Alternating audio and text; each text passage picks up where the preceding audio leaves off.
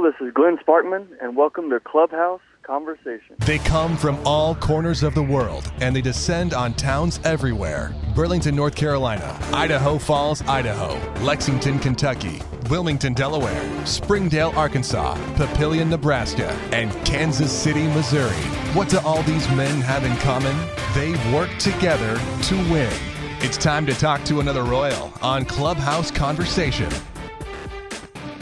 Welcome, Royals fans. So glad you have found us for yet another edition of Clubhouse Conversation, the place where we catch up with all your favorite current and former Royals players. And it's Dave-O, joined by a guy that I like to call the most mysterious and the most fascinating player in the entire Royals minor league system. And I know that I'm so excited to talk to all of these guys, and all of them have such cool stories. It's so neat to hear the backgrounds of all of these players the Royals have, both current and past. But this guy in particular intrigues me a lot. You go back and look at the numbers for Glenn Sparkman.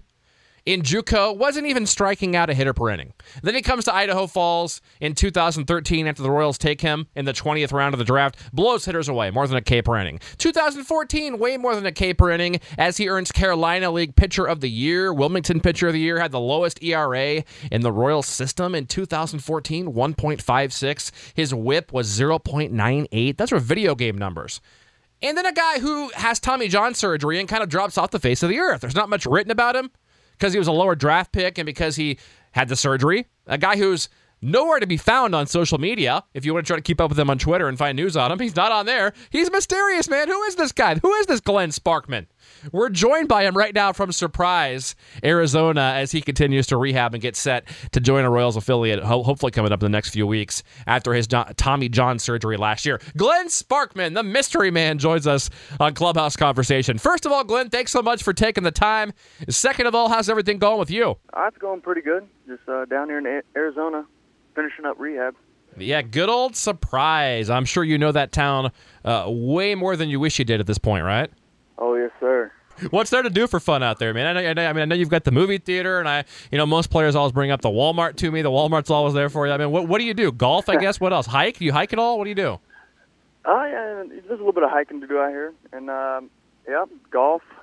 Not till later, and without the elbow surgery, couldn't do that early on. But finally, doing a little golfing and just hanging out. Yeah, you mentioned the elbow surgery, and I've got a ton of questions about that. So first of all, 4 games last year at Northwest Arkansas before the injury. Now, going back, was there a specific, or like a particular moment where you felt it pop or you felt it go, or was it something where you just kind of woke up one day and felt sore and got it checked out? What happened with that? Yeah, just in the game, that my last game, my forearm felt tight, and I just was like, I think it's just tight, and felt okay when I finished the game. I felt something in my last inning on a slider, but it felt like my elbow just extending and popping. So it didn't really feel, it wasn't painful or nothing, and I could feel it stretch when I was throwing. But other than that, I thought it was fine. And then so I went home, didn't really say anything, so I thought it was all right. And that next morning I woke up and it was really stiff and just didn't feel right. And then I told our trainer Masa that I was like, hey, something doesn't feel right. And so then we just went on from there. Man, that had to have been extremely tough. Did your heart just sink when you found out the news? Were you just like, no, not me, why me? One of those type of things. At first they told me they thought it wasn't my UCL, because I guess I couldn't see it very good in the MRI, so they didn't really, it was just very small if it was anything. So they were like, it's just a flexor pronator tear or sprain. So they were like, that's all you need. That's going to be like a 6-week rehab, and then, we'll be back at it. So I was like, all right. And then when we got the MRI, it came out there was like a 10% tear. So then I was like, okay, I got a little tear, but it was flexor pronator. So I wasn't too worried about it. And then, after all the 8 weeks of waiting and everything, and then I tried starting my throwing program again, it felt the same. So, then we went ahead and got the surgery lined up. Wow. What was the actual date of the surgery then, and who did that? The actual date was June 24th of 2015, and It was Dr. Key. Okay. Wow. 2000. Wow. So you've been not even quite a year then, right? Just about, 11 months? Yes, sir. Just got about 3 weeks left, something like that. Man. And I'll have my first inning. So. Man. Well, yeah, so this rehab process has got to have, I mean, not only physically, the hard work coming back, obviously, but mentally, it's had to have been a grind. How much of a mental grind has it been at certain points, and what gets you through on the tough days? At the beginning, it's really tough, to see the light at the end of the tunnel. You go in there and you physically can't go and play baseball. You can't throw the ball for the next, 4 to 6 months. And so you just sit there and you really get down on yourself. And once you start getting to take that little cast off after the 10 days, that's your first little hey, I'm getting somewhere. So that that was like, all right, that was good, And then each little stepping stone along the way, I kind of try to look forward to something new. Like if I got to do another exercise coming up, I was like, hey, like another week and I get to do this or something like that. And it always kind of made it easier to get along, like with not throwing and stuff like that. So it made it go by a little faster, I would say. But yeah, that's how I did it, and it went along well. So you mentioned a few weeks till you get to throw your first pitch. So what's kind of the plan then? So are you talking like extended, like rookie league type games, Arizona League games here in a few weeks, or what's the plan? Here in a few weeks, I'll go back to the doctor, make sure everything's fine and get cleared. And then, it'll be probably right around the Arizona League time, or AZL League, right about when they get kicked off. I think I'll be one of the starters there. So very nice. I mean, so how happy are you with where you're at right now? And on a scale of 1 to 10, how excited are you to get back out there again?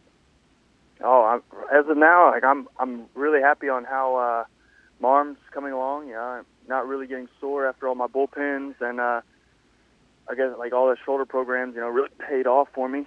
And I'm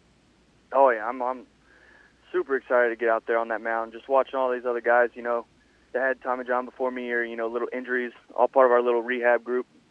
Just going out and watching them pitch, and just looks so exciting, and I can't wait to be back out there. Yeah, Brickhouse is one of the guys out there that's been out there with you, right? Yeah, he just got out. Yeah, that's great. That's great. I'm glad to see you guys getting healthy. Well, I want to come back and talk more about 2016 here in a bit, but let's go back and learn more about you, man. So, I mean, you've got to be like the most mysterious guy in the Royals system. Like, you look at these, you got these eye-popping numbers. Your Royals pitcher of the year a couple years ago, Wilmington, Carolina League pitcher of the year in 2014. Mm-hmm. You're blowing up with these numbers, and then you kind of go off the grid. You get injured. There's not a lot out there. But I don't see you on any social media, from what I can tell. So, nope. I mean, do you like being off the grid? A little mysterious? I mean, yeah, I'm not a big social media guy. I'm kind of like the old school type way, I guess you could say. I'm not really into all that stuff. So, yeah, I just hang out, and I'm not a big, I guess, game guy. I'm just like staying off of that stuff. But you're probably a lot healthier for that. I can't tell you how much of my life I waste on my phone and Facebook and Twitter. I wish I wasn't on it. It's not. So you're made in the shade, brother. So is it Ganado? Is that how you say that? Ganado, Texas? It's Ganado. Ganado. Okay. So you grew up in Ganado, Texas. So first of all, where is that at for those of us here in KC? It's about, I'd say, 2.5 hours south of Houston, down 59. Okay. It's about in between Corpus Christi and Houston, pretty close in between there. Okay. Now, so what did you do? Is it a small town or is it bigger? How many people live there? 2,000 people. Oh, okay. So this is a really small town then. Really small town. Wow. Okay. So what did you do for fun growing up there then? Fun. A lot of country things. We went mudding a lot, and a lot of pig hunting for all the farmers around there, and just a lot of outdoor things. Yeah. Is football bigger than baseball down there? Like, Friday Night Lights makes you believe and all that? Oh, yeah. Yeah? Yeah, it was big in my town. Did you play football too? Yeah, played football in high school, and football, baseball, basketball. Okay. play whatever you wanted to because it was so small, so it didn't really matter. There wasn't no tryout. Yeah. So you graduated high school in 2010. So you attended Wharton County Junior College. So you got your degree in agriculture back in 2013. So what was your career goal with that? If you weren't playing baseball, what would you have done with that degree? I was going along the lines of a wildlife biologist. Wow. Okay, that's cool. That sounds extremely like you might have to be intelligent to do that. So yeah, I mean, little intelligent. I really like animals, and that was the one thing that I could really pay attention with, and it really stuck with me. So I was going to take that as far as I could. That's cool. That's cool. Maybe in another 20 years, right? And come back to it. Yeah, maybe someday. So. Okay, so think back when you go to JUCO then. So you get there at Wharton County. So when you first got there, realistically, did you honestly think that you might have a chance to go pro? And then when did that kind of become something where you thought, well, man, I might get drafted? Like, how did that come? So when I first got there, I wasn't anything like I guess big prospect or nothing. And I walked on there because there was a scout. I went to a lot of just pro scouting things in the summer where you like they're for free and you just go and you walk up and say, hey, here's my name, da da da, and sign some paperwork, and then you go throw for everybody, and then you go on. But it was back when the Astros had one in Houston sometime, and Rusty Pendergrass used to be a scout for him, seen me and was like, hey, like, you signed anywhere? And I was like, no. And he was like, hey, well, call Wharton and tell him I said you're going to go there. And I said, all right. So I called the head coach, and he was like, yeah, he was a Rusty Pendergrass that said that. And I was like, yep. And he said, all right, come down to the school. So I went down there, and, we did that. I wasn't anything impressive then. I was a little bigger, but I was just young, didn't really mature yet. Could throw the ball, but off the mound, I didn't really know how to throw off the mound yet. I could just throw because I was a shortstop always growing up. I never really started pitching until later on, just because I had a decent arm from flat ground. I could throw it pretty hard, but that mound took me forever to learn how to take my power to the mound. So, yeah, they put me on the mound. Didn't really know what to do with me. I was a reliever, mid-reliever at that point, my freshman year. And so, yeah, then we started, and I wasn't throwing hard, just like low to mid-80s, and I could touch maybe 88, 89 all fall. And then as, like, that fall went on, finally hit my first 90-mile-an-hour fastball, and I was just so happy. Yeah. Never thought I'd do it. And then, from there, just slowly started maturing a little bit and gaining some velo. Yeah. No. Where do you sit at and top at then? So when you're healthy, where the fastball. Got to give us a scouting report on you while we're on that topic. In pro ball, my fastest is 96 top, and I'm usually anywhere from 89 all the way to about 94 usually, and I'm usually hit a 95, maybe a 96 in there. And what are your secondary pitches then? Secondary, I throw a curveball, a slider, and a changeup. Nice. 4-pitch pitcher. You got to love that. Oh, yeah, that's nice. So going back then to college, so 2013, you finished with a 2.80 ERA, 63 Ks, and 83 2/3. So that's when a Royal Scout, Mitch Thompson, recommended that the Royals draft you. So, what do you remember about Mitch first coming around? Was there an initial moment where he first saw you, or you remember when you first talked to him? And then did you think the Royals were pretty interested going in? When he first seen me was we were playing San Jacinto College. And I think I threw, can't remember if it was a 7 or 9 inning game, but I was throwing a shutout, and he seen me, and I stayed at like low 90s the whole game, and he was like, hey, you got a good arm, and you stayed same speed almost the whole game. Really liked that I could stay like that long, and then he just talked to me a little bit and said, hey, we might give you a call, and so we started talking then. But. Wow. So were the Royals the main team then that showed interest? Were they the team you thought would draft you then? At the beginning, not so much, but towards where it got down, they always stayed like very I don't even know the right word, but they always kept in touch with me very closely, I guess you can say. And so I liked that, and it worked out great. Yeah, he did. So the 20th round of 2013. So where were you when you got the news? How did you find out, and who was with you?